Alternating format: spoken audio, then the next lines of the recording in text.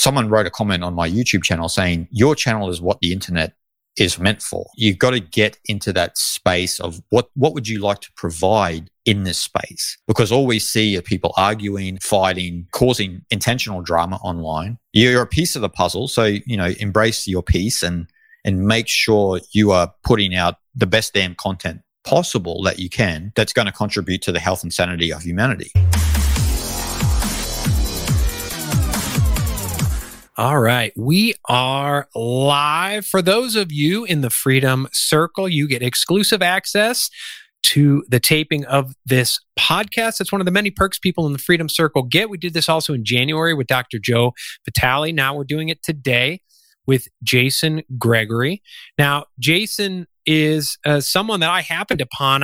There was a blog post, and I was really looking to learn more about how to apply, and we could talk about it more today, the principle of Wu-Wei, effortless action, into my life. And I read a blog post that linked to Jason. This was in September of 2020. Next thing you know, I was reading all Jason's books. Next thing you know, I scheduled a session with Jason. We've become friends. He was on the podcast last year. I have read all his books. I've read 2 of his books twice. But Jason is currently in Australia. He's an author and philosopher specializing in Eastern and Western philosophy, comparative religion, psychology, cognitive science, metaphysics, and ancient cultures. He's the author of some incredible books. We're going to link to all these in the show notes, including Emotional Intuition for Peak Performance, Effortless Living, Fasting the Mind, Enlightenment Now, The Science of and Practice of Humility. His newest book, which is Spiritual Freedom in the Digital Age, which is out as of, I believe, today or tomorrow. I just got an update that they shortened the shipping or moved it up. So I'm going to get the hard copy of your book here sooner. And a book that he never really advertises, but I found it. It's one of my favorite books called The Way of the Weirdo. He also is a documentary filmmaker of The Art of Effortless Living and its sequel, Effortless Action, The Art of Spontaneity, as well as The Yugas, which we're going to talk a little bit about today, the great time cycles of the universe. He's lived in Asia for many years. He's been kind of trapped in Australia as we deal with the moronic bullshit going on in the world today. But he was in Asia studying the spiritual traditions and meditative practices of Buddhism, Hinduism, and Taoism, visiting some of the most remote places in the world. With that, Jason, welcome to the Freedom Media Network. Thank you for having me back on, Kurt. Lovely intro. Yeah. Well, you wrote it. It's off your website. So. I'm giving myself kudos there. Yeah, right. Yeah. Well, no, thank you so much for what you do. Thank you for coming on the program again. And over the last few years, thanks in large part to your writing, I wrote a book in 2019 called 5 Pillars of the Freedom Lifestyle. And in there, I used the word fight a lot. And I was on a podcast in, actually, I just got an email that it's airing, but they recorded it last year. And they said, going back to your book, is there anything you would change? And the number one thing I said I would change is anywhere I use the word fight, I would switch it out with the word allow. And in this culture, and some of it is the digital culture, where everything is hustle, grind, force some more. It's this fear and anxiety out of the cortisol, because we're supposed to wake up, have our 16 cups of coffee, go for it. Coffee's for closers, and push. And thanks to you, and your writings, and also I think you introduced me through your writings to Stuart Wilde, perhaps, if not, correct me. And we just did in the Freedom Circle, we did a workshop about his book, Life Was Never Meant to Be a Struggle. Yeah. And it's funny that I can say a lot of things that trigger people and piss them off. But one of the things that pisses people off and they get really defensive of, if I say you don't have to struggle. Or if I say, just allow more. And maybe, I don't know, I'd love to get your thoughts on that. Why do you think that people feel they need to struggle and force and meet force with force wherever they are? That's an interesting question. I remember recently Sadhguru said, for those who don't know him, he's a Hindu guru in India. He said, suffering is fashionable. And I don't think it's always been fashionable. I don't think we've always been geared towards, struggle, and we need to fight to survive. We need to force our opinions on other people. But I think it's become a way, possibly in part due to, having access to, especially with digital media, right? Like there's a lot of different opinions floating around that it's a completely different ecosystem. We've never had that ever in the history of mankind, right? There's always been, I knew you locally in the community. I knew, okay, that's how Kurt thinks, and so forth and so on. It didn't really bother me on a very visceral level, but people are getting online and they're seeing a lot of people with vastly different opinions and viewpoints of the world. And then you have this big clash of cultures, and it's, people don't have the foresight to think that, people just think differently. Maybe I need to grow up and accept that fact instead of forcing my opinion on someone else, or, forcing my worldview upon someone else. So we're so insecure in some sense, aren't we? Because we want everyone to think the same way as we do.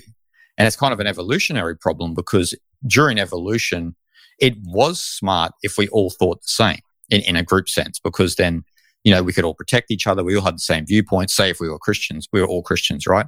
That protected us in some sense because we all thought the same. We had the same belief system. But then as soon as someone comes from the outside and has a different viewpoint, then we will ostracize them, or possibly back in that day, we might kill them or something like that. Right. But there's always this constant threat. Well, people believe there's this constant threat in their mind of the threat of someone thinking differently, which exposes their own belief system, exposes their own ideology.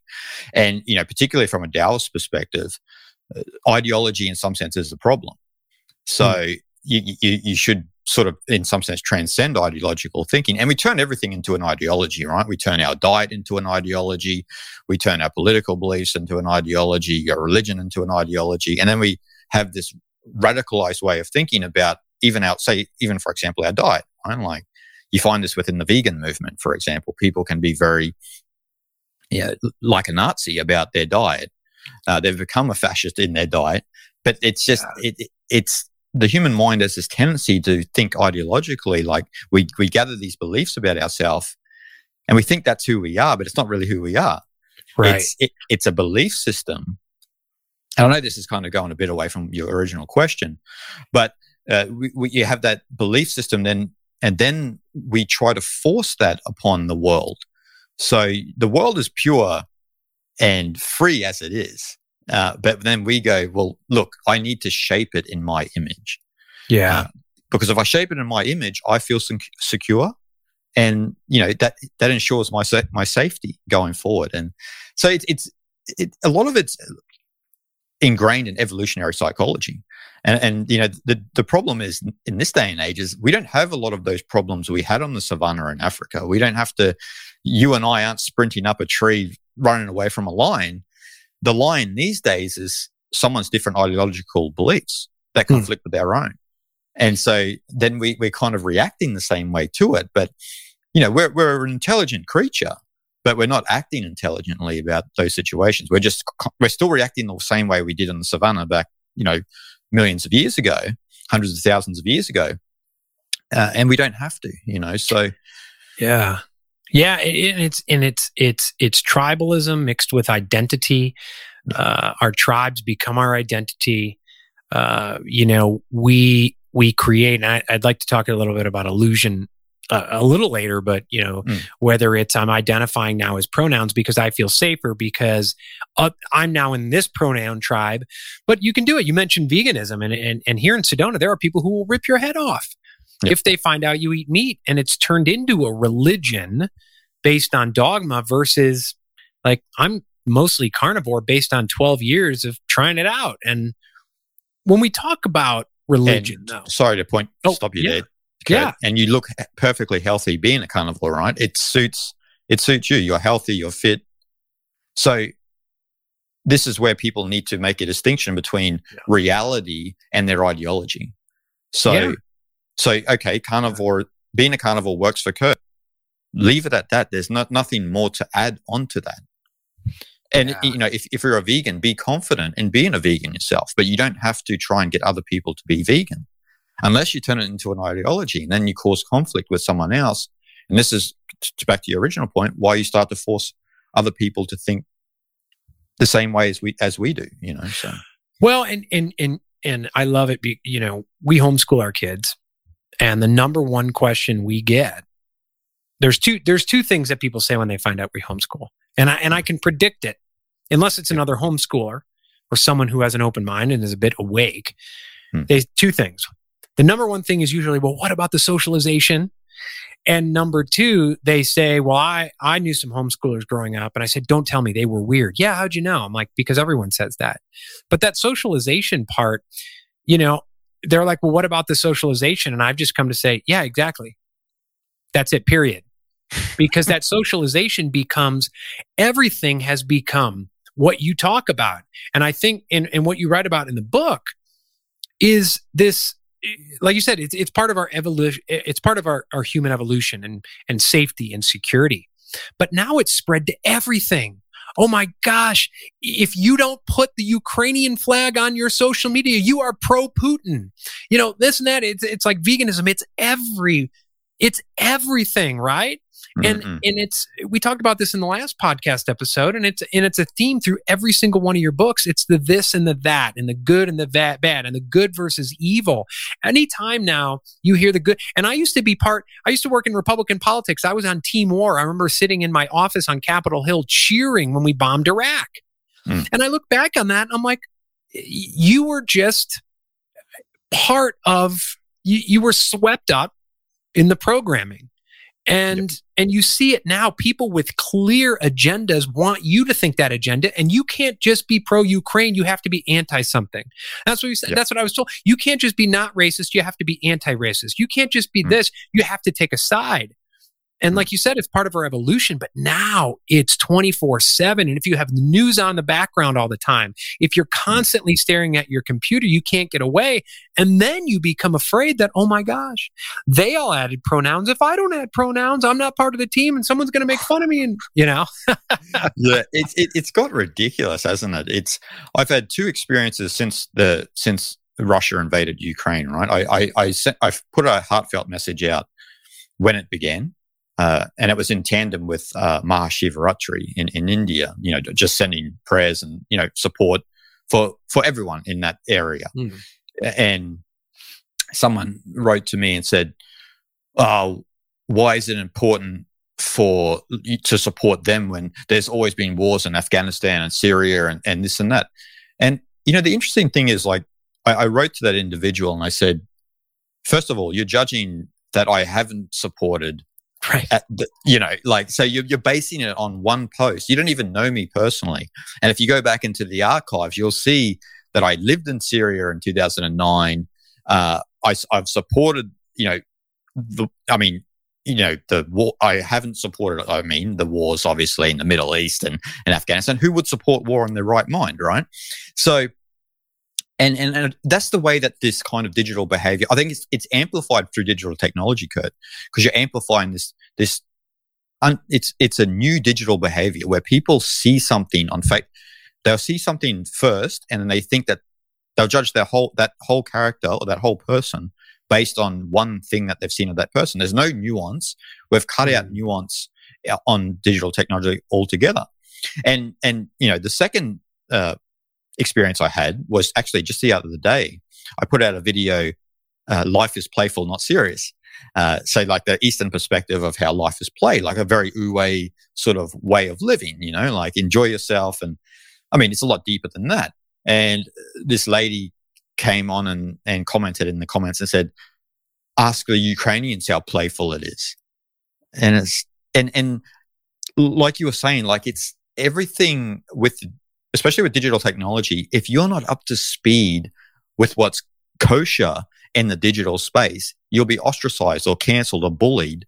And it's such a ridiculous way of thinking. So for example, because there is the war in Ukraine, everything else should stop and we should all focus on that. And we should have our flag on our silly social media account, you know, to show our support, like putting a flag on our profile picture is giving the Ukrainian support. It's not really. If you want to give the Ukrainian support, donate to them somehow.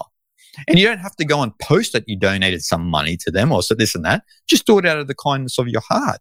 I remember when my father was alive and the tsunamis happened in Indonesia, and my dad is very, he was just a not meat and potato sort of guy, but he never sort of wanted any sort of like adulation or anything like that.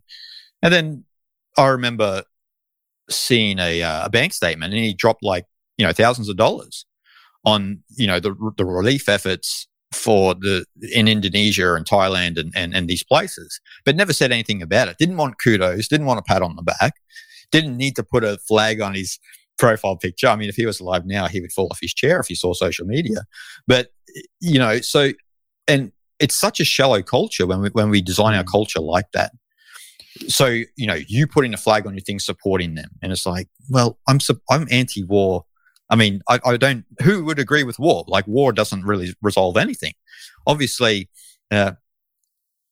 intelligent discourse would have been the best course of action.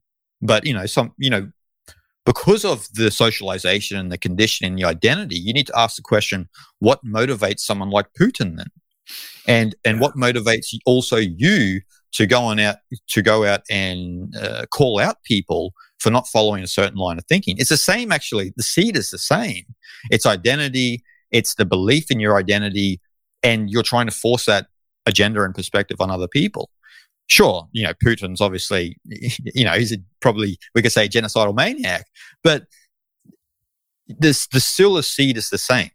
Like you said, if someone goes around and says, why aren't you using pronouns and this and that? It's like, well, English language I just use it like in the same sense as I drive a car. It's a vehicle to, it has a public utility. I don't need to highlight aspects of that language to say, to virtue signal and say, look, this is how it is, and so forth and so on. To me, that would be like, putting the stick shift behind your seat, like, what's the point that you can't drive the car properly like that? So I don't really understand a lot of that line of thinking. I just think people in the modern day, especially in the first world, they don't have anything to do. So they just make up things to get angry about.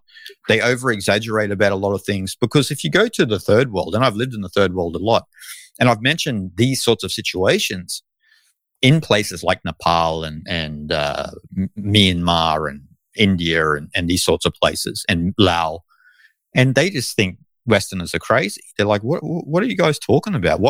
What's the big deal about pronouns? Isn't it just a part of language and you just use it as a tool? Like, right. Why do you have to go and highlight that? And, there's many things that they get confused about. And that's why I just say to them, try not to focus too much on the Western culture.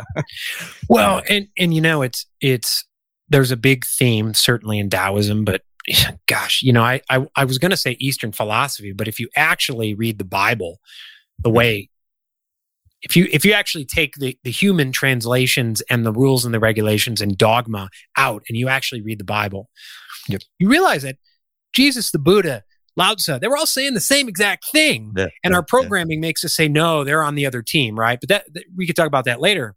Yep. But there's a common theme of yielding, taking a step back.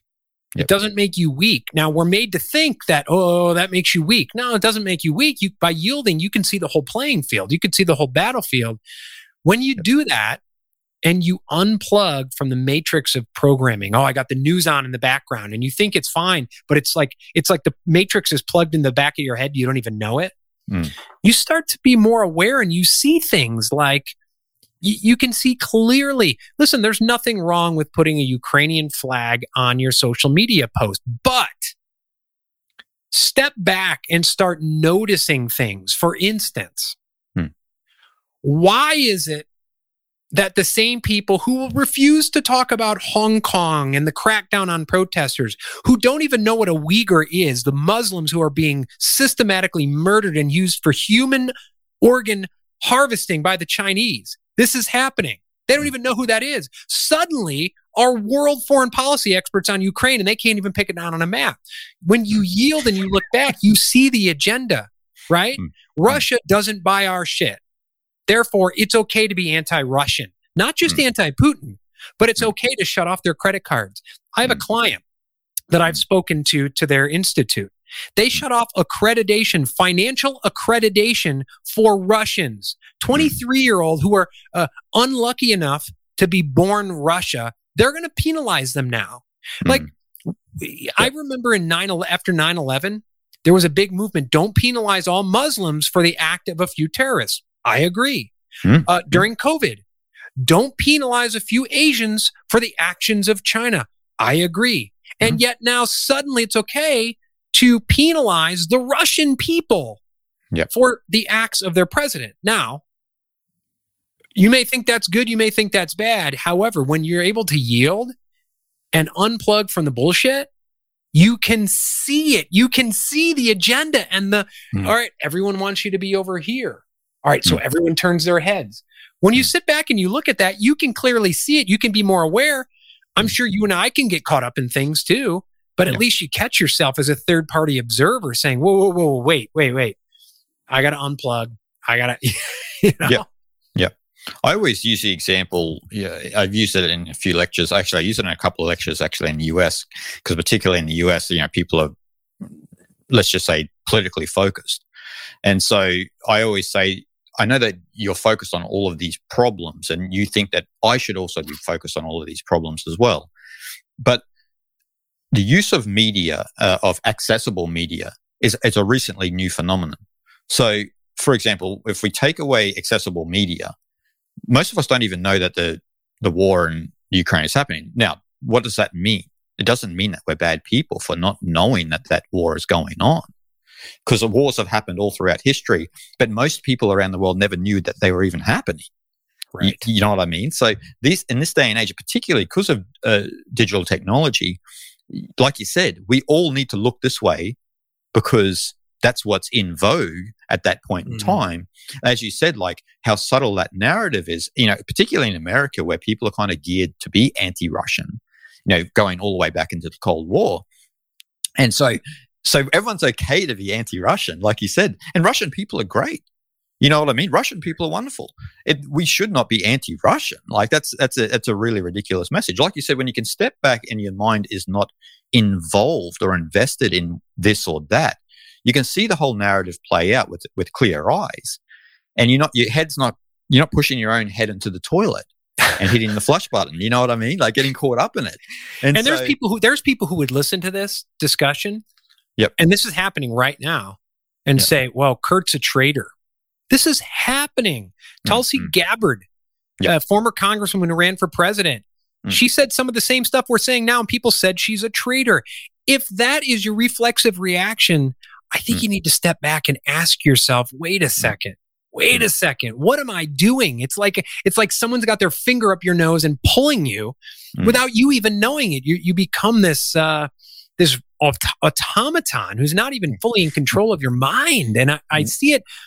We're talking Ukraine right now at a big level, but you see it going all the way down to even small little beliefs that you may think about how you have to live your day, live your life, your career, raise your children, whatever it is. Yeah. It's especially, with digital technology, it's so predictable. Like if you look at, we had COVID, right? For almost 2 years. And then next minute, straight to Putin. It went straight. I saw a meme online where Putin had like this magician's hat on, like someone obviously pasted it or photoshopped it on there. And the meme said, COVID just gone, just like that. It's because we're all focusing on Putin now, and it's like you said, automatons, right? Like we're being driven by whatever the narrative is. And this stems into like, I don't know if you've seen that film Idiocracy, like you're getting closer and closer and closer to that sort of reality where you have the moral flavors of the time. And if you're not in sync with the moral flavors of the time, you're an outcast. You should be bullied. You should be ostracized. And I grew up in a culture, I grew up at a time, and because you and I are similar age, where there was a focus on anti-bullying, so this concept this concept of canceling would have never ever existed, because cancel culture really is bully culture, right? Like in reality, like they're just not using the word. It's clever marketing. So, I grew up in a time anti-bullying. We ought to respect everyone's beliefs, and just get on with life. You mentioned Tulsi Gabbard, like she's a Hindu, right? She comes from, her name's Tulsi, right? So she's comes from a Hindu family. And a good example is she supported the Hindu rights in India. And because that's not in vogue with the mob, she was cancelled. She was bullied, and then she was instantly out of the. Well, that wasn't the reason that.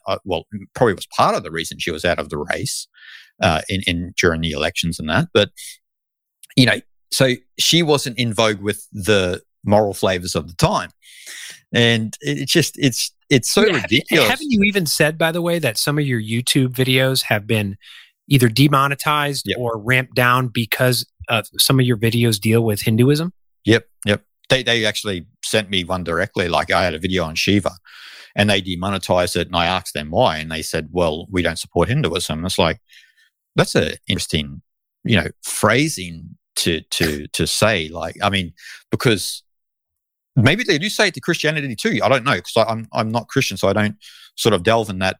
I don't walk in that field, but I think that the tech companies themselves have their own moral flavors, right? And I think religion in general is not part of that. Maybe Buddhism, because Buddhism can be kind of tempered a little bit, but like particularly Hinduism, they really hate it because I think that particularly the American worldview is always support minorities, and the majority of people are always wrong, and they're racist, or there's all of this ridiculous narrative. But in India, that kind of way of thinking is circumvented, because India is a civilizational state. It's not a secular state. Mm-hmm. It's a civilized, because Bharat is a culture, and it's the longest enduring culture. So you have this majority of Hindus, which is like 1.1 billion people. And then you have the other 200 million people in India that are mainly Muslim, and then there's some Christians and Jains and Buddhists. So the politics in India and this and that is reflected through Hinduism. So it's a different kind of idea of secularism than to the West. So obviously that is at odds with the way the West think, in particular tech companies think. So that's why they really target Hinduism like that. And that's why Tulsi was targeted as well, because instantly if she says anything positive about Hinduism, she's classed as a Hindu nationalist. In air quotes, whatever that means, and classed as a right winger, and left and right wing politics is a Western phenomenon. It's not a Hindu thing. But again, going back to your point, it's just the turning of the head. Like, so easily you're allowed to turn the head that way and point the finger at Modi and Hindu nationalists and air quotes as right wingers, because that's what's accepted in this day and age. Maybe it'll change in 5 years' time from now, because that's what happens. The moral flavors change, and if you're not in sync with those moral flavors, then you're out of you're out of accord with the mob. But as you're alluding to, when you get back to not this or that, you can just see it for what it is. You don't have to follow.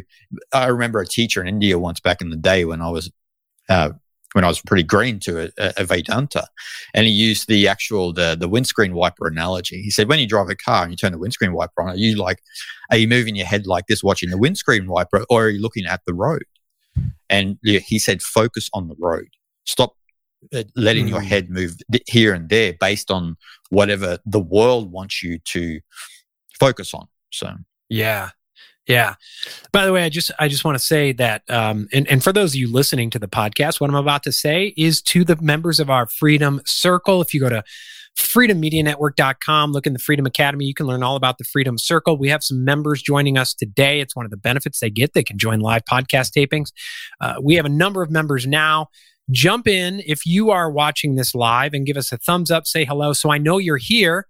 And the members of the Freedom Circle who are watching this live, guess what? Surprise, surprise. I'm sending you all copies of Spiritual Freedom in the Digital Age. we're going to grab those. If you already bought it in anticipation of that, let me know, and I'll get you another one of Jason's books. Either way, but it's a wonderful book. Now, talking about religions, we talk about religion. Your book is Spiritual Freedom. I'd love for you to define the word spiritual, what it means to you, because it's interesting. When I talk about meditation, just about meditation, there are people who say, well, I'm Christian, so I'm not into that. Or, when we talk about spiritual or spirituality, they put it as equal to religion. Are you spiritual? Yes, I'm Catholic. Are you spiritual? Yes, I'm Hindu. Or people, and I was raised Catholic and always taught Buddhism is a religion because that's the programming. And if you ask Buddha, he'd say, no, it's not a religion. So how do you define, especially in the context of your book, when you say spiritual freedom, how do you define spiritual? Interesting question. Yeah. I come from, America, Australia is the same, right? You mentioned spiritual, or you mentioned spirituality. I'll say, okay, I'm Catholic, I'm Christian, I'm Muslim. And it's like, yep, okay. And I don't want to go down the path of the New Age where, the New Age spirituality is kind of like, I'm spiritual, not religious. Now, just because you are part of a religion doesn't mean you're not spiritual. Now, what I mean by that is spirituality in the truest context is taking the inner path, focusing on yourself, getting rid of a lot of the tendencies that you've accumulated through socialization. Like, this is what real spirituality is. And like we find this in actually the Abrahamic religions, right? You have the Christian mystics, particularly in Europe. And so they took on the inner path. They had a life where they kind of renounced the world, so to speak. They went up into the Italian Alps, for example, and were not part of the world. And they focused on, the words of Christ and meditating in that sense and contemplation. And so spirituality is, from the way I see it and the way it's been, the way it's been sort of explained to me through the Eastern traditions, is it's taking the inner journey. It doesn't mean you ignore what's going on in the outside world. It means that once you're focused on yourself, you can function in the world a lot better. So, we need people like, everything we've been mentioning earlier in the podcast of people, barking here and there. We don't need more people like that, right? We need people focusing more on why they are this way. Why am I so emotional? Why am I invested in this way of thinking? Why am I unhealthy? Why is my psychology not together? Why is my tongue not straight? A lot of things where, because particularly in this day and age, you've got so much distraction in the world vying for your attention, and people end up being psychologically like a mashed potato. They don't really have, they don't have a solid grounding in the world. So spirituality allows you, when you take the inner path and you meditate, you focus on yourself, maybe you also take care of the way you eat, the way, and you start to focus on the way you think. What you'll notice is that in the external world, things will begin to change. Maybe that friend that was toxic that you were constantly bumped into or hung around, they'll slowly exit your life, and things of this nature. And maybe the politics that you are attracted to, you stop even focusing on politics altogether, and you're focusing more on yourself, and focusing on yourself, that can actually help the world.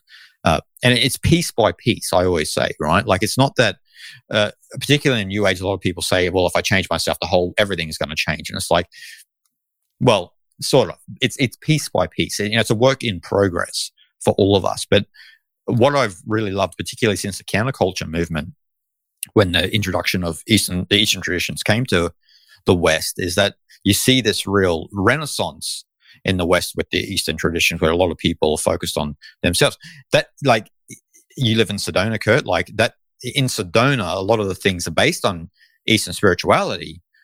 Maybe they can be a bit wacky in some parts, some parts of Sedona, but they're initially based on Eastern spirituality, right? Like, and you'll find people talking about chakras energy and this and that. And it's like, well, they're doing it maybe in an exaggerated manner, but it's all based on the same thing. And I guess that you could say that at least they're focused on something internally instead of trying to move the chess pieces around in the external world. Instead, we should be trying to organize the chess pieces within our mind, so, and that's really what spirituality is to me. It's taking that internal path, what I call in the science and practice of humility, the great work of eternity, which is what we all need to kind of, especially in a spiritual perspective, we need to engage in. And that doesn't mean you don't have to be Christian or this and that. You can still be Christian and engage in the great work of eternity. If you're brought up in a Christian culture and that's what feels good for you externally, then that's perfectly fine, right?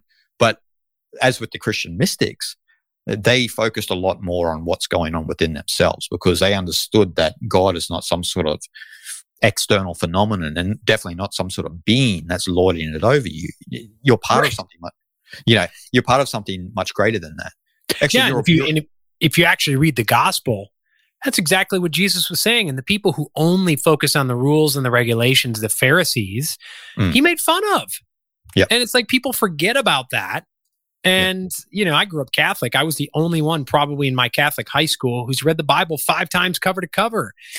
And I've read the Aramaic translation of the Bible to find out what it was actually like before a lot of the humans got in there and changed it up. And so there's but that sort of goes to what we were saying between spirituality and also what we would term organized religion, right? Organized religion then becomes kind of a political philosophy.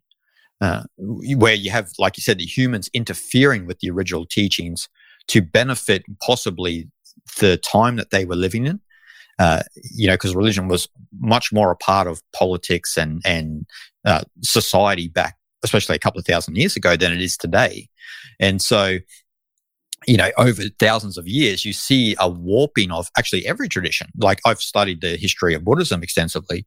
And if you go from the words of the Buddha in early Buddhism, the Theravada tradition, and you go all the way through Mahayana Buddhism, this and that, I mean, not that it's unrecognizable, the core tenets are still there, but you've got so much added to the actual teachings of the Buddha. And so then it becomes difficult to know, what were the original teachings actually. Right. So you've got to be pointed in the right direction to learn that. And that's part of the difference, right? Like, so Jesus's message was a spiritual message, as you said in the gospel. Like, he's not making a distinction where there's this Lord being, this being lording over us. But then Christianity took on what Darius I in Babylon was famous for, was the King of Kings tradition. So you turn the religion into a political analogy, where you turn God into a political analogy, where it's lording it over you, and then people are easy to control. Right. A yogi is not easy to control, right? Yogi's going from city to city and just living life and, shanti. He's peaceful, but you can't get him to take a 9-to-5 job. So he's not beneficial to the economy. And it replays out, right? I mean, you look at why was Jesus killed? He wasn't easy to control. And so some people want to do the same thing. And in the name of Jesus, they killed scientists. I mean, and so it repeats itself. And then we get into this tribalism, and it's a Team Jersey thing, and there's no right or wrong. I mean, I was raised Catholic by tolerant Catholics, and yet we would drive by the evangelical church and my dad would laugh and call it showtime. When we decided to move away from the church, and I have nothing against anything. Yeah. My mom, who was always very tolerant and always brag, hey, we're having an interfaith session with Muslims, and great. She would always kind of signal that. Said, oh, just please tell me those children are going to be Christian. It was almost like all of a sudden the tolerance was out the window and anything else was bad.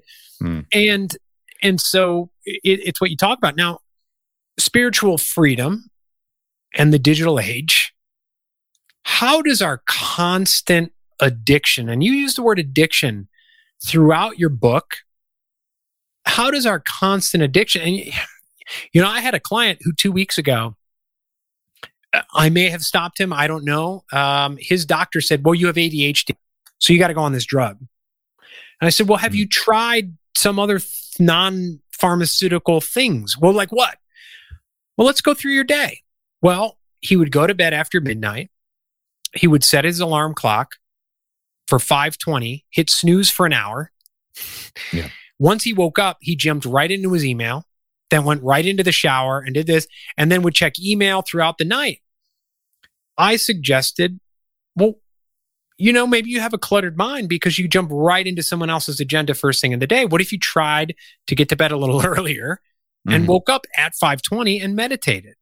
Yep. And then what if after 5 at night, and you read about, digital sunsetting. Yep. And actually, I don't know if you read about this in this book, but you wrote about it in, I think, Effortless Living. You read about digital sunsetting. You would have thought that I went up to an alcoholic and wrestled a bourbon bottle away just about not checking your email. Yeah, I suggest to people, maybe they're watching. If they're watching, good. Turn off the TV. Don't have it in the background. Yep. Refusal to do it. Yep.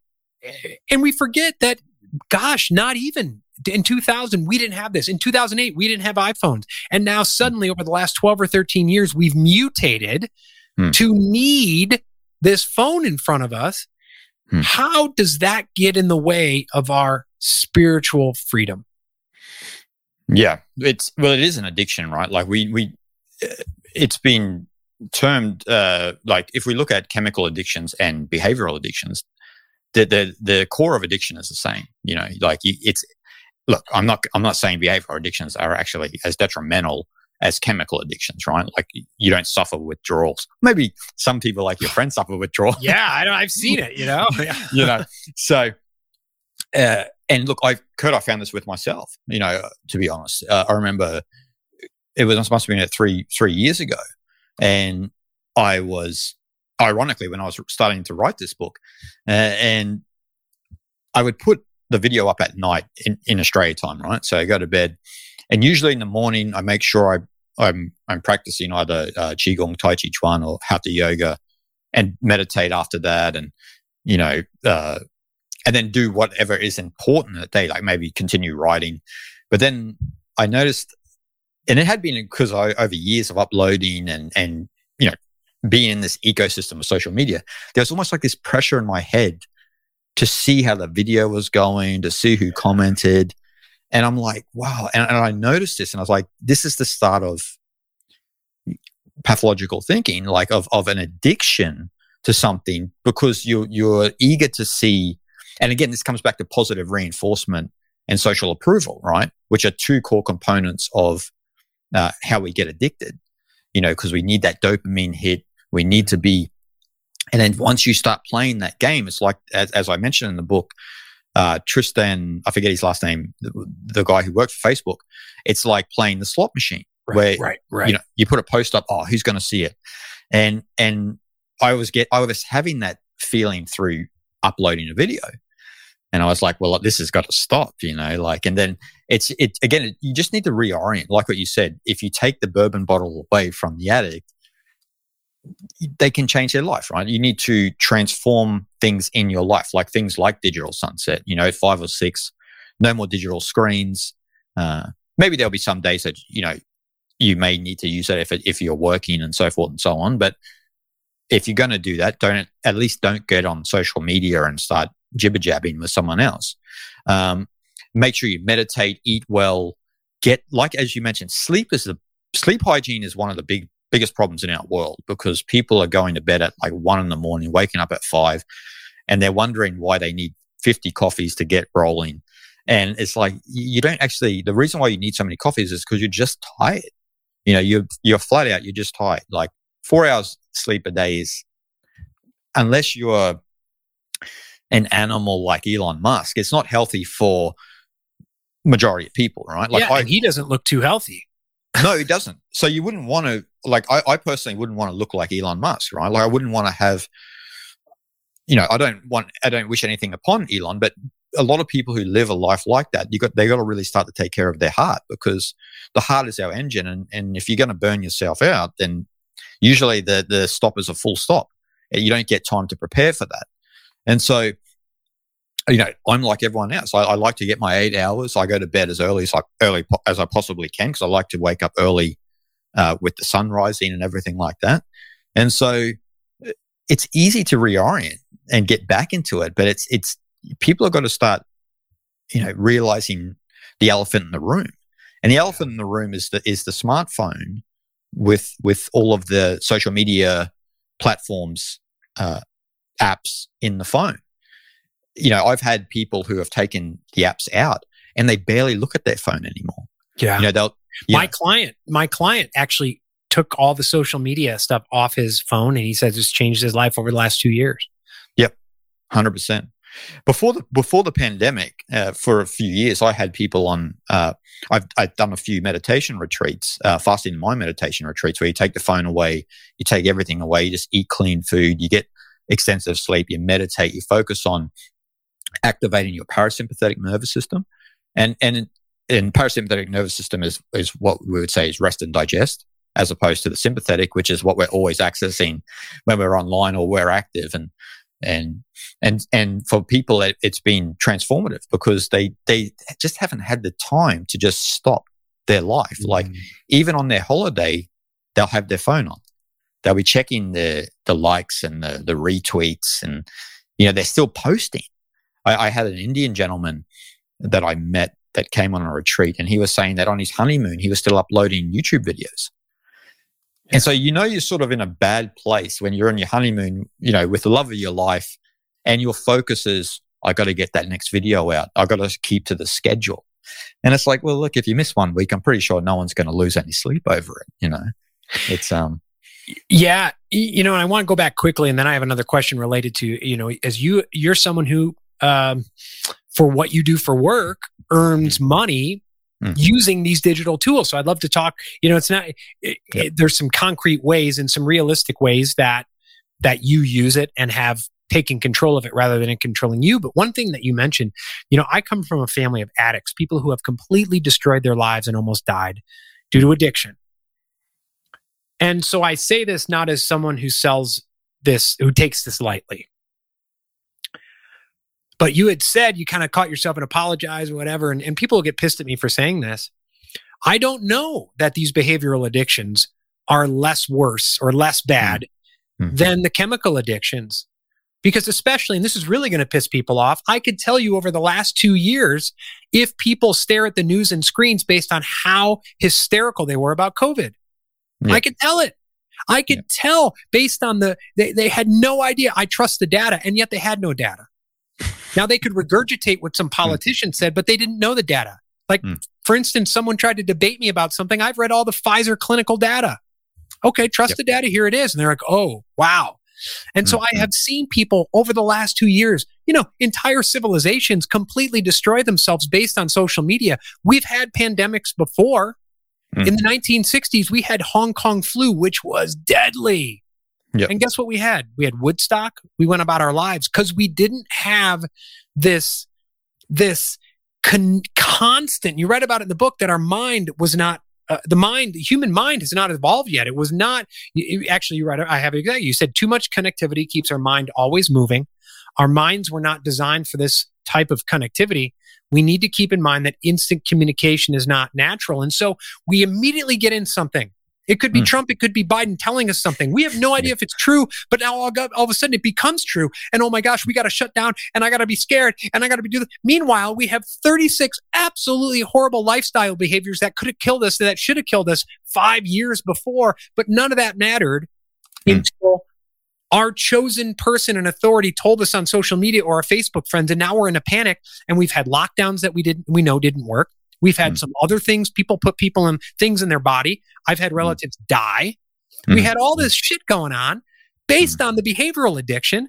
I've seen people who cannot get their head out of their ass to build their business because they are addicted. One guy hired me to teach him how to use LinkedIn to make money.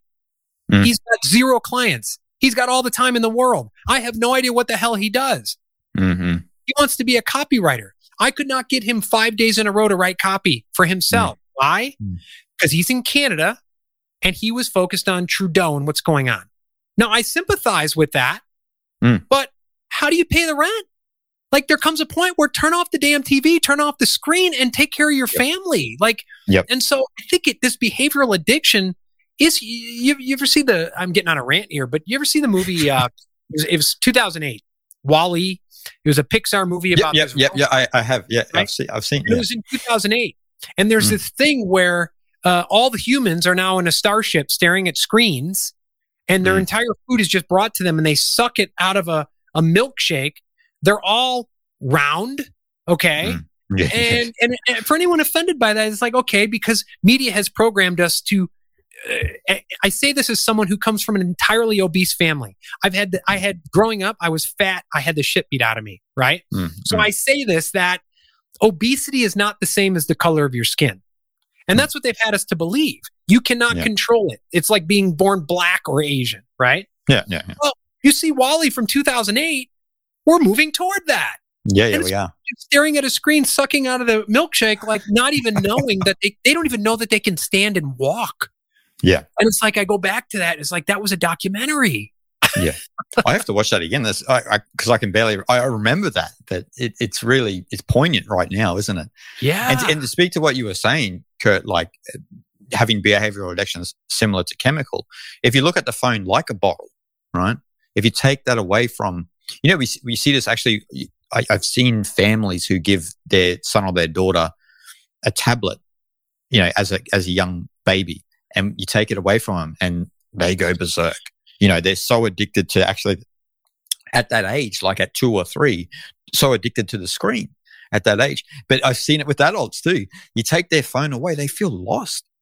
And I had a friend who their phone, went kaput, and he came to me. He's like, I understand what you mean now. I have a lot of clarity in my head. And it's like, yeah, because you're not constantly engaged and connected to instant gratification through digital technology. You're actually hearing the birds again. You're looking at the sun. You're seeing the clouds. You're noticing things about life, about yourself that are always there. But we're like WALL-E, right? We've got the straw in our mouth. As you said, we're getting around. And look,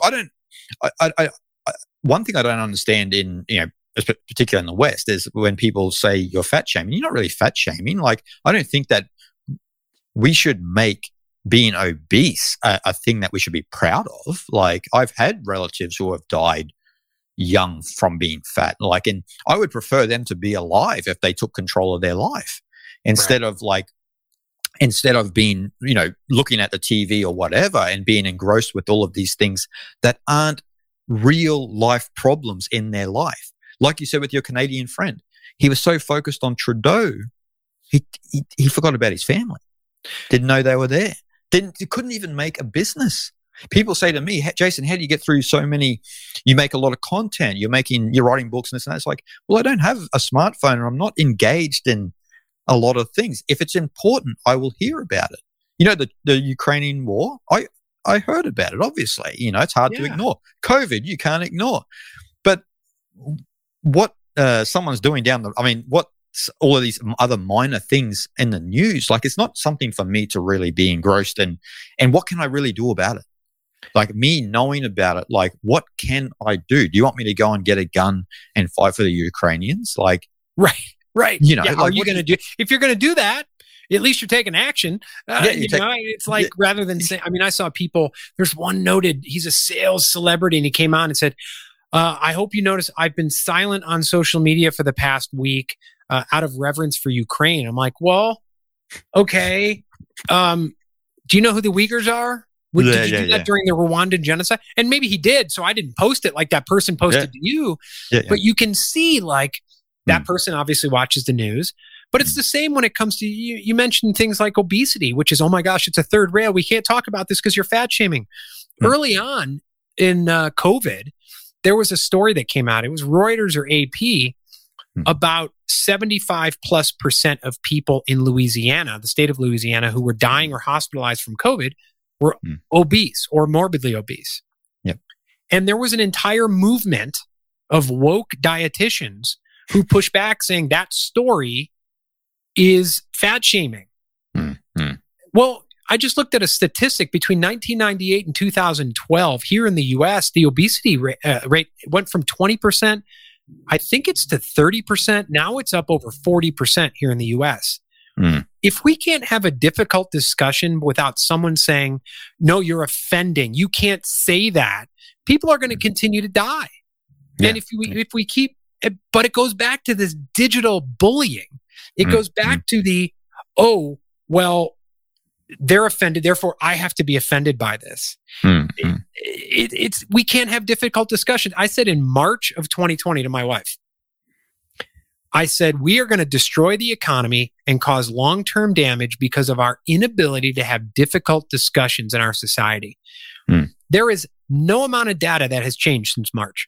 People can claim there is, but exactly what we did was our inability to have difficult discussions. If you can't talk about public health issues without saying you're shaming because of that person, we're not judging. We're having a discussion. Yeah. It's an observation. It's also an observation, right? There's a difference between judging and an observation. Like if you see someone is obese, they're obese. Like there's no two ways about it. You can't sugarcoat that. Yeah. And this is why I try to. No pun intended. This is why you can't. In some sense, like I avoid like the plague American news or Australian news, because if I look, for example, at say Indian news, right, like or information in India, there's no real taboo in India about those sorts of things. Like a lot of people died in India from COVID as well, and they did openly speak about people being fat, and so there was this whole movement in India to get fit, to get healthy. There was no sort of dogma around it.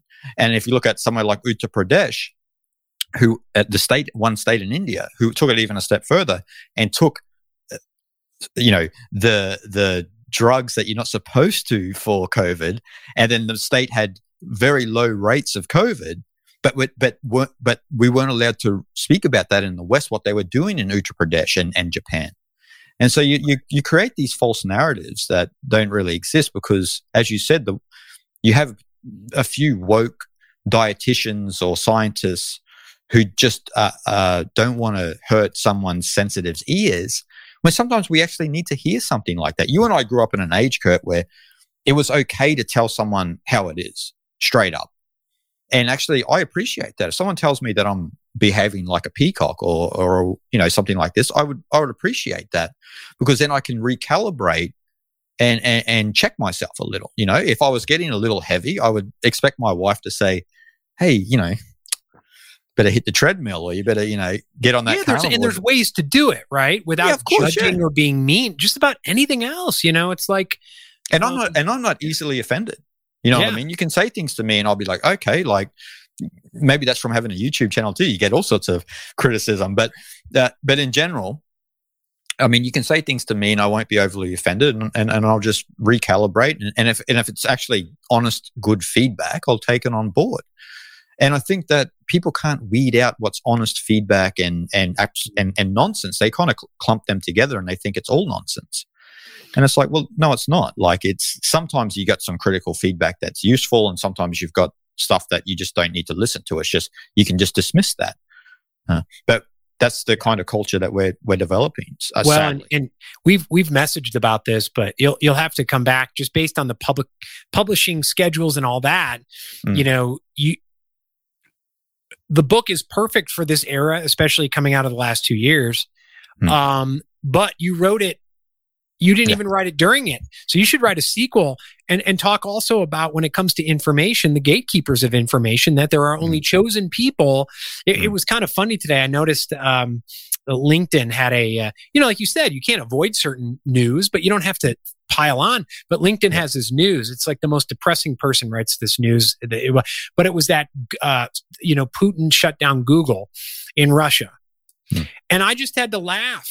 And I'm like, oh, Google's getting a taste of its own medicine, because Putin accused them of misinformation. Now I'm laughing, not saying Putin is correct, but Google's been doing that for 2 years. So you'll have to come back and do a whole segment on how Google has demonetized and only chosen people to find out like 6 months later. Everything those people said 6 months ago are now allowed to say because they found out it was correct. Yeah. Well, I said something a while ago when I was promoting this book, starting to promote it as a pre-order, was, we went from a time where he who controlled the money controls the world, but now it's he who controls the algorithm controls the world. And so that's where we're sort of at the moment. So we've got Google controlling as you said, as we've discussed, the narrative of where our head should be following the windscreen wiper, but we're not really, thinking clearly. Our mind is polluted with the algorithm. It's polluted with, the way Google wants us to think. And so, there's many conspiracies behind that. A lot of people point to George Soros, and there's a big rabbit hole there.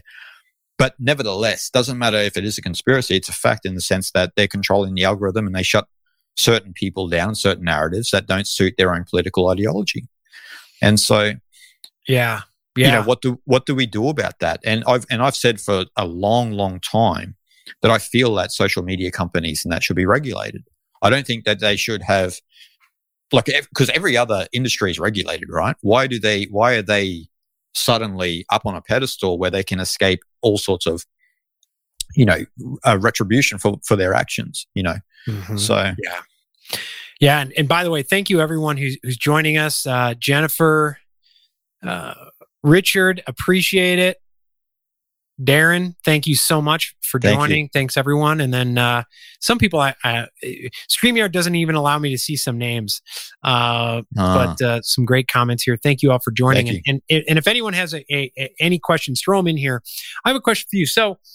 So you are someone who, we've talked about YouTube. You utilize YouTube. You put documentaries on YouTube. You're one of the most prolific YouTubers I've seen. Maybe that's because I pay attention to you and I see it. You have a Patreon channel, your Patreon. I don't know. You have your podcast. You put all this content out. You have your books, and you rely on social media and digital tools to promote them. Yep. And so I do too. 90% of my income comes, or probably more, from LinkedIn. Yep. What are some concrete ways, short of everyone going on a 100% digital free fast, which not even you have done? I mean, you don't have a smartphone. No. What are some concrete steps that someone can take to move in the direction of gaining back their spiritual freedom, unplugging from the algorithm, and utilizing the tools without having those tools use them? Exactly. Well, you mentioned it. One of the first things, I mean, if it's possible for people, is to probably get off the smartphone. Because then, you can then utilize the technology that you have like I utilize, obviously, computers and laptops to, edit and film and have this conversation. I've got a camera here and in the studio. And so utilizing it, and it allows me actually to zero in on the content that I make a lot better instead of, I know people actually who edit on their phones and stuff, which I think would be a bit difficult, but and doing promotion. Do that. I got fat thumbs. I don't know how they would do that. So that would be one of the first things. Well, you don't have to get rid of your smartphone, right? But at least get rid of the apps on the smartphone and zero in on, what is it that you want? In your space, you talk a lot about entrepreneurship. And so as an entrepreneur, I don't really class myself as an entrepreneur, but I guess someone would probably say I am, because I create all this content and make an income from it, is, zero in on what it is that you really want. So like, what do you want to create? Okay, I want to create, a business strategy to help people, get better in business. Okay, we'll zero in on that and block out all the other noise. You don't really need a phone for that. You don't need to be engaged overly with that. And so utilize the older technology to enhance the more recent technology. And so I know a lot of people watch my videos on their phones and that's all well and good. As I mentioned in the book, Kurt, it's not like a total destruction of digital technology. I talk about the benefits of technology and how we just got to be able to live better with it. Like I use, for example, I always talk about India because I've lived in India before, but in India, like in some poorer village, one of the boys has a smartphone, so they can watch my videos and your podcast. So it's beneficial for them to learn things like that, right? Like they don't have access to a lot of, information or libraries and this and that, so they don't have that access. So getting back to your question is, first, getting rid of the smartphone, right? Don't overly engage with the digital world. Like reduce your connectivity. And this is a big problem that I had when I first started the YouTube channel was I was trying to reply to every comment and then it becomes too much. You end up then like for hours on end, you're replying to people and, you don't really have to, right? So reducing your connectivity online, like in your space, but focusing on the work itself in the space as opposed to the upkeep of the space. And it comes back to the fundamentals as well, what we were talking about, like get a lot of sleep, focus on meditation, get daily exercise, concentrate on nutrition. And, again, zeroing in on what you really want to get out of this. I mean, the digital space is actually a beautiful thing, like, because people can engage in our conversation now, right? It's wonderful. Like, wasn't possible 15 years ago, if you can imagine. Just 15 years ago, you and I having this conversation was, right. I mean, we could do it on Skype, possibly, the old version of Skype. Yeah. But we couldn't be having a group chat where you record it, you're going to upload it later. And so this is a wonderful thing. And this is how we actually should utilize digital technology. So I think someone wrote a comment on my YouTube channel saying, your channel is what the internet is meant for. Mm-hmm. And so I think you've got to get into that space of what would you like to provide in this space? Because all we see are people arguing, as we've talked about for the last hour, arguing, fighting, causing intentional drama online. What would you like to provide, and how would you like to leave the world when you eventually die?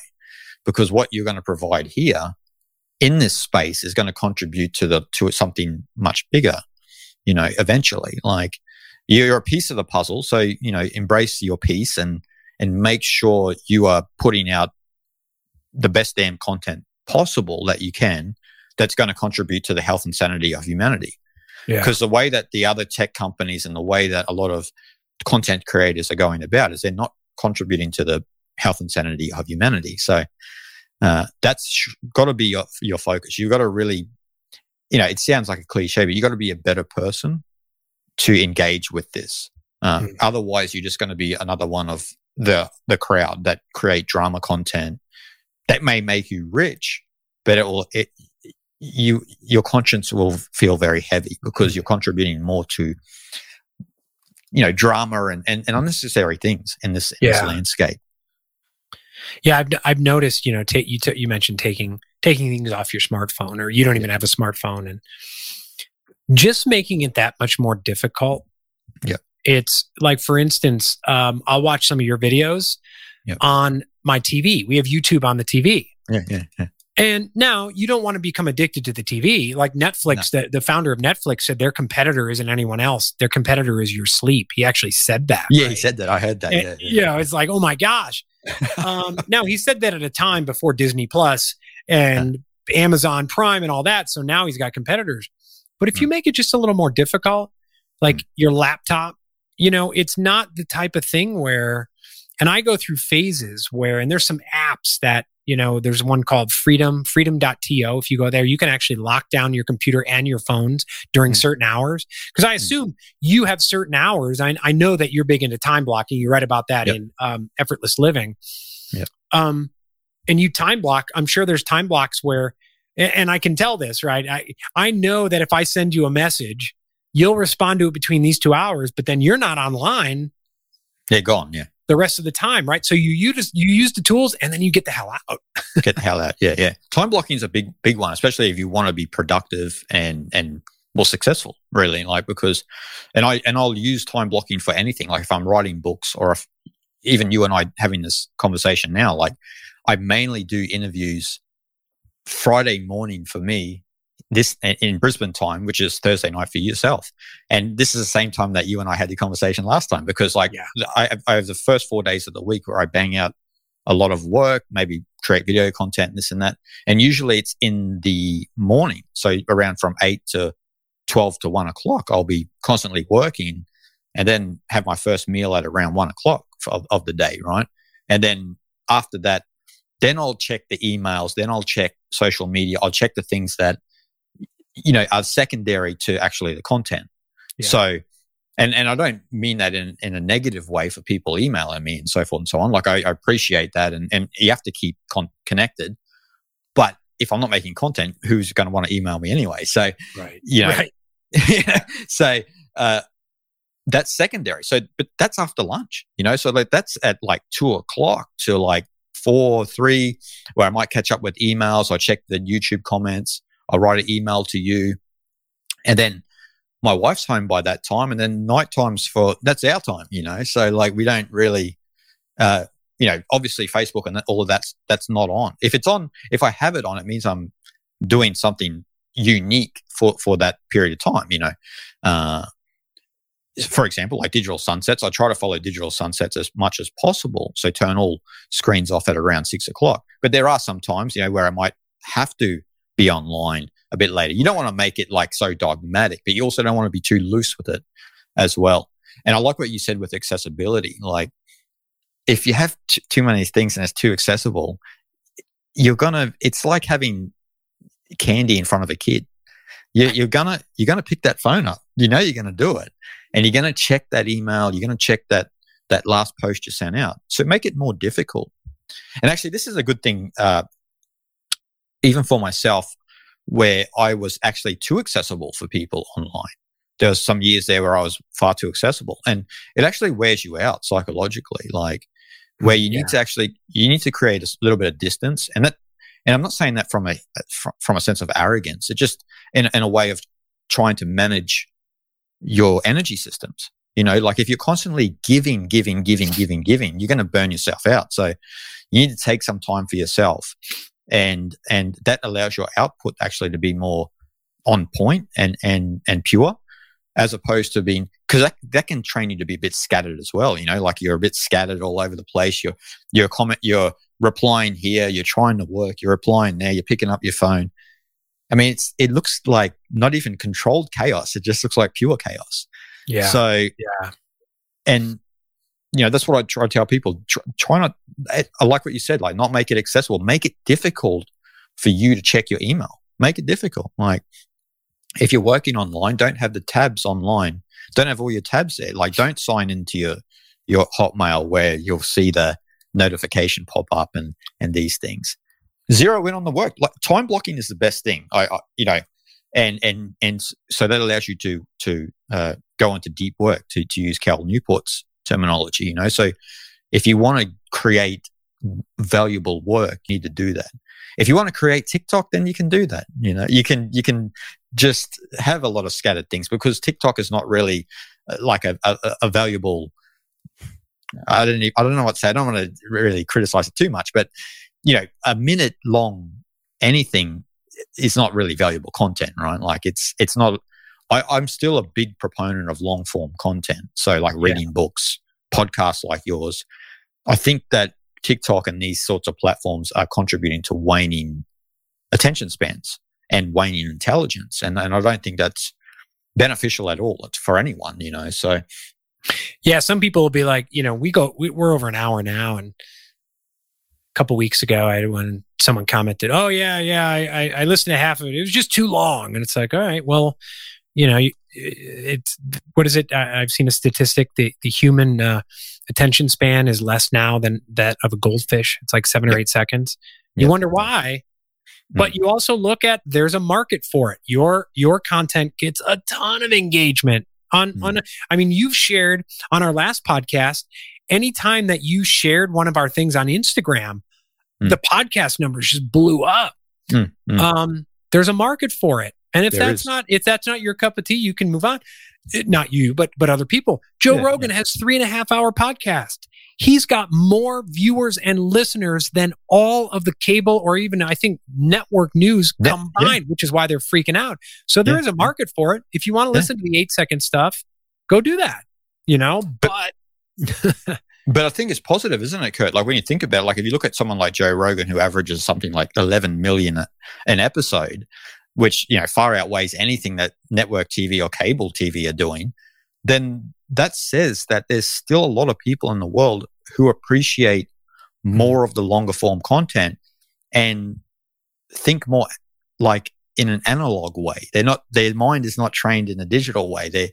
They want to learn, because fundamentally in our cognition, we learn in a slow manner. It's hard to learn something really quick. Like if you watch a 60-second TikTok video about learning business, you're not going to learn much. You need to go to a lecture. You need to read books to really let that marinate in your skull. And so that's really a good thing, though, right? Like that gives me hope that there's still a lot of people out there who want the long form content, even though we've got these shorter forms coming in.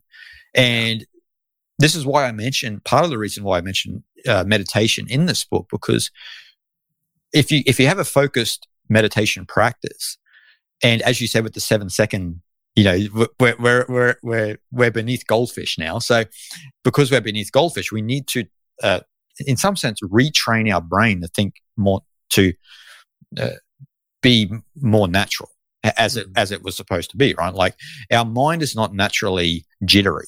It's not naturally agitated and active. It's much more of a slower thought process. But what happens is, because of socialization, because I mentioned the way that parents put the iPad in front of their 2-year-old, you're training the kid's cognition to think quick with an inability to pause and think slowly about something to come to a precise conclusion. A lot of people will criticize, Elon Musk. I remember when he first went on Joe Rogan and Joe would ask him a question and Elon would just sit there. It's like, well, today, tomorrow, you're going to answer this? But he's a well thought out guy, and hence his success. And what meditation does is it slows those brain waves down, that jitteriness. And there will be, especially if you've become used to checking your phone all the time, there will be a pressure in your head to be active.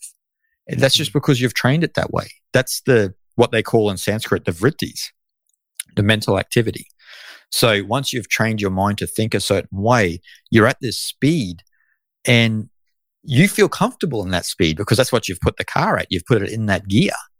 And it's like, no, you got to put it back into neutral and just glide, and it's uncomfortable at the beginning. But once you practice meditation for long periods of time, for years, then you get to this period where your mind is more calculated. You think clearly. You see things a lot better. You know this personally, Kurt, from practice. I know that you practice meditation, you practice Qigong and these sorts of practices. Once you focus more on your mind's own development, then you'll reap the rewards. And this is beneficial in any field. Doesn't matter if it's business or philosophy, what I teach.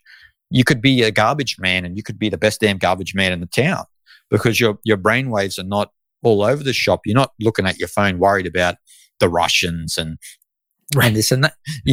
You'll focus more on yourself. But it's funny, once you start to down-regulate that activity in your mind, you're actually not then attracted to picking up the phone. You don't have the urge to go, I'm going to go and check my email. It doesn't come to you. You'll check it when you're good and ready. You won't check it because there's a behavioral addiction there going, I think maybe Kurt wrote to you, maybe. And it's like, no, he didn't. He's sleeping. Like it's 4 p.m. my time. So, Right. And that's why I'm a big proponent, obviously, of meditation, is that if we can just slow the way we think down, if we can slow our thoughts down, we can down-regulate that constant jitteriness and that activity in our mind, then we'll be good contributors to the world. The content you will create will be more pure, more on point, more authentic to yourself as well, because you won't be affected by a lot of the noise in the external world. And so you see this with a lot of creators, right? They're affected by a lot of noise in the external world. So then you can see that they've been influenced by a certain problem in the world or something that's happened in the world because they start to talk about it in their creation. And it's like, no, but what were you just going to say without all of this noise? I want to know who you are authentically. And, back in our time, you and the 80s, Kurt, we're getting back there, but there was we didn't have a problem with the cult of personality, for example. Like we were okay with people being themselves. And I think that's the problem in this day and age, particularly with digital media. We have this mentality of one size fits all. So, Kurt, you should be like this. And it's like, well, based on why I should be like this. Well, what's acceptable? And it's like, but that's not who I am. That's the status quo. And that's also what the politically correct narrative is of the time. Yeah. So, and as we know, the biggest innovators in the world, the biggest people who have contributed to knowledge and wisdom have always been the ones who have been on the outside, been beyond the border, as I say in my book, and being comfortable living beyond the border. And so, I think people need to really lean into their authenticity instead of being kind of self-censorship is a terrible thing, right? Once we start to self-censor ourselves, then we're not allowing our true creativity to come forward. And that's what political correctness does. That's what these narratives online do. You start to self-censor yourself. And once you recognize yourself self-censoring yourself, then that's when you need to really pause and reflect and go, wait up, I'm starting to behave the same way as what Google want me to behave. But is that going to help the world, or is that just going to contribute to more madness? And we know the answer to that. It's only going to contribute to more madness and more hypnosis. So you and I doing this, we couldn't be doing this, either of us, if we weren't afraid to be ourselves. And so that's what I always tell people. Don't be afraid to be yourself. Like it's, but then you need to really nut down what yourself is. Because a lot of people will say, oh, but my personality is like this. And it's like, no, but you've been sort of socialized in that sense to think like that. Who truly are you? Like get back to strip that away. I need to see your real characteristic come forward. And you see this actually in sport. Like I mentioned in emotional intuition for peak performance, the best coaches all around the world are the ones who don't have a one size fits all philosophy. They try to get to know the person, who they truly are, their character, their personality, and try to blend that in with the team dynamic. And the most successful teams are the ones who do that. The one size fit all philosophy never works. Yeah. And we have enough programming, right, that we pick up over our lives that it's tough enough to wade through the illusion of personality and identity. But now, on top of that programming, we have the minute by minute programming of tribalism and the cause du jour that we apply on top of it.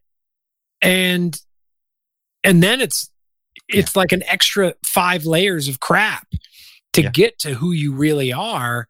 And, you're more than your pronouns or your even your sports team. You're more than, and it's hard enough. The digital noise makes it harder. The layers are getting thicker and thicker because of the digital noise. Like the idea of identity politics in relation to Eastern philosophy is complete nonsense, as you know, because you've studied Eastern philosophy enough. If you're overly identifying with this and too many things, then you are the stereotypical description of a insecure person, because you're not free and comfortable to stand on your own 2 feet. And I've actually, particularly with writing books, I've really noticed in the last 12 years that I've been writing books, when I wrote Way of the Weirdo way back then, and as you know in that book, I speak about identity as well and down-regulating that as well. Back when I got that published in the US back then, everyone was, man, awesome. This is a great book. And there was from the publisher, there was no problem at all, right? And recently I just completed a book at the end of last year about Taoism, which is not published yet. And there's one big publisher in America who were interested in the book. I won't mention their name. And then because I speak so much about identity and ideology from the Taoist perspective, and I unpack it and go into the psychological aspects of it. But then once they were really good when they read up until a certain part of the book. And then once that element of the book came into it, they were just like, no, not for us. And it's like, well, you just led me on for 2 months. You wasted my time, because I could have went to other publishers and I could have shopped it there. But see, that's the changing dynamic because of the digital narrative, right? Like the identity politics, the like you said, these extra layers there's many extra layers even since 2010 when I started publishing books. So it's crazy. It's really crazy. And that's why more now than ever, Eastern philosophy, spirituality is really important. As you know, from studying Taoism and Wu Wei and allowing life to happen and working on the identity. What is truly yourself? Am I American? Am I this skin color? Am I this gender I believe I am? Or are these just associative phenomenon that I've gained through socialization? Yeah. And we all know the answer to that. But a lot of people who are so invested into their identity don't want to let go of certain things. So it's not identity itself that's really the problem. It's the belief in the identity. See, you believe you're this identity. I know that from a certain level. I am Australian. I have a certain skin color. I am male, but that doesn't define who I am truly within. It's just something that I didn't ask to look like this and be born on this land and speak and sound a certain way. It's just the way it unfolded. That's the Tao. It's a happening. It's an eternal becoming. And so we get confused with this eternal becoming, and then we try to define ourselves, and we forget that we're all part of actually one consciousness fundamentally.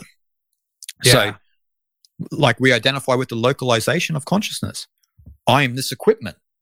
And it's like, well, you are and you aren't. Fundamentally, you are for this short period of time of your life, which, if you're lucky, you get to 100. But 100 years in comparison to the age of the universe, I wouldn't get too carried away with yourself there, So. Yeah, I try to explain to my kids, we talk about these things and we'll watch I love a good campfire. And I love watching, and I explain it to, you watch the wood burn. And the wood is the fuel, and the fire burns, and then it's smoke. Well, does the wood really disappear?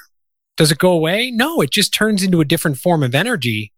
And I explain that to my kids in terms of the format. That's like the wood identifying by the bark. Well, no, and it was a tree, and there was, and now it's smoke, and the format of it changed, but. Right, and it can be the same thing with adults, or with adults, with any human, and it's hard to grasp, but you're transforming as we speak, Kurt. We are transforming. You and I are transforming psychologically, physically, and even when we die, we become something else, and we become part of something else. And like there's a holistic perspective of the world that, particularly in the West, we can't see. What you said was very Taoist, right? Like the wood. It's the bark is not saying I'm bark, and the smoke then doesn't say I'm smoke. It's all a holistic, integrated process.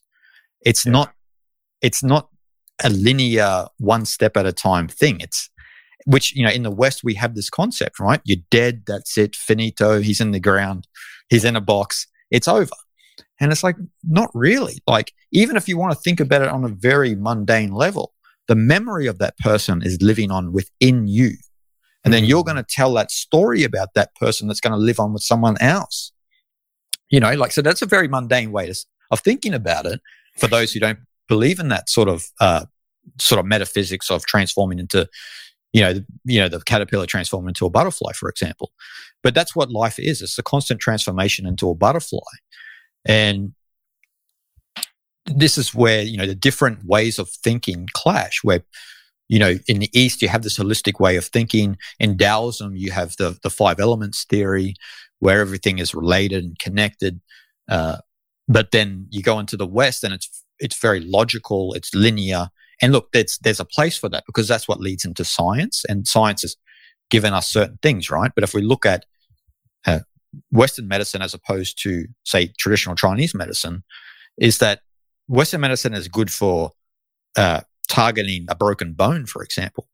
But when it's a psychosomatic problem that is difficult to understand, you're having this sort of a reaction in your body and your mind. This is where traditional Chinese medicine can benefit because it works on the subtle level. It works on, the meridians, and, the acupuncturists know this. But we need to understand then at a holistic level. So, cancer is the best example, right? If someone has cancer, they get chemotherapy, it attacks the cancer, but it just kills everything else. And then, that's why a lot of people sometimes, unfortunately, die after radiation and chemotherapy. But like in the East, it's more of like, oh, okay, he's got something wrong with his wrist here. So we better look at his left lower back. And it's like, well, how does that make sense? But then once you get the treatment, then you understand that's all, the kinetic chain is all connected. Yeah.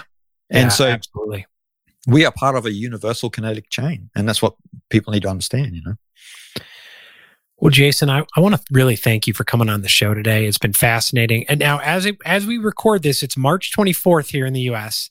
Yep. Is it official now? Well, this will air next week. So by the time this airs, the book is not only it's out, right? It's launched. It's out, It's not just pre-order. Well, it's launched actually 25th tomorrow in the UK. Okay. And April Fool's Day in America. In America. Okay. Well, April 1. Yeah. There you go. It's not a joke. It's not a joke. It is April 1, but I think, it just updated. I think I'm getting my book here like Monday, it said, from Amazon. Yeah. Yep. The actual official launch, is like this week, but people have been starting to get their books. I've actually had someone who's already read it who emailed me. So cool. Yeah. So I'm excited. I'm excited to see what people think, and it's a little bit of a step away from my normal books, but sorry to go on a bit, but it's been something that's been really gnawing at me since about 2013, where I wrote a few articles about what I was seeing in the world, seeing people's heads go down, and and the lack of interaction, and then it's kind of been a process since then. So I'm excited to see what people think. Yeah, well, we're going to link to it in the show notes. The lucky members of the Freedom Circle, not lucky because they chose to be here. The ones who viewed, they're all getting copies of your book. Everyone else, go out and get the book. There's links in the show notes. Jason Gregory, thanks so much for joining us. Thanks for having me on, Kurt. Appreciate it, brother.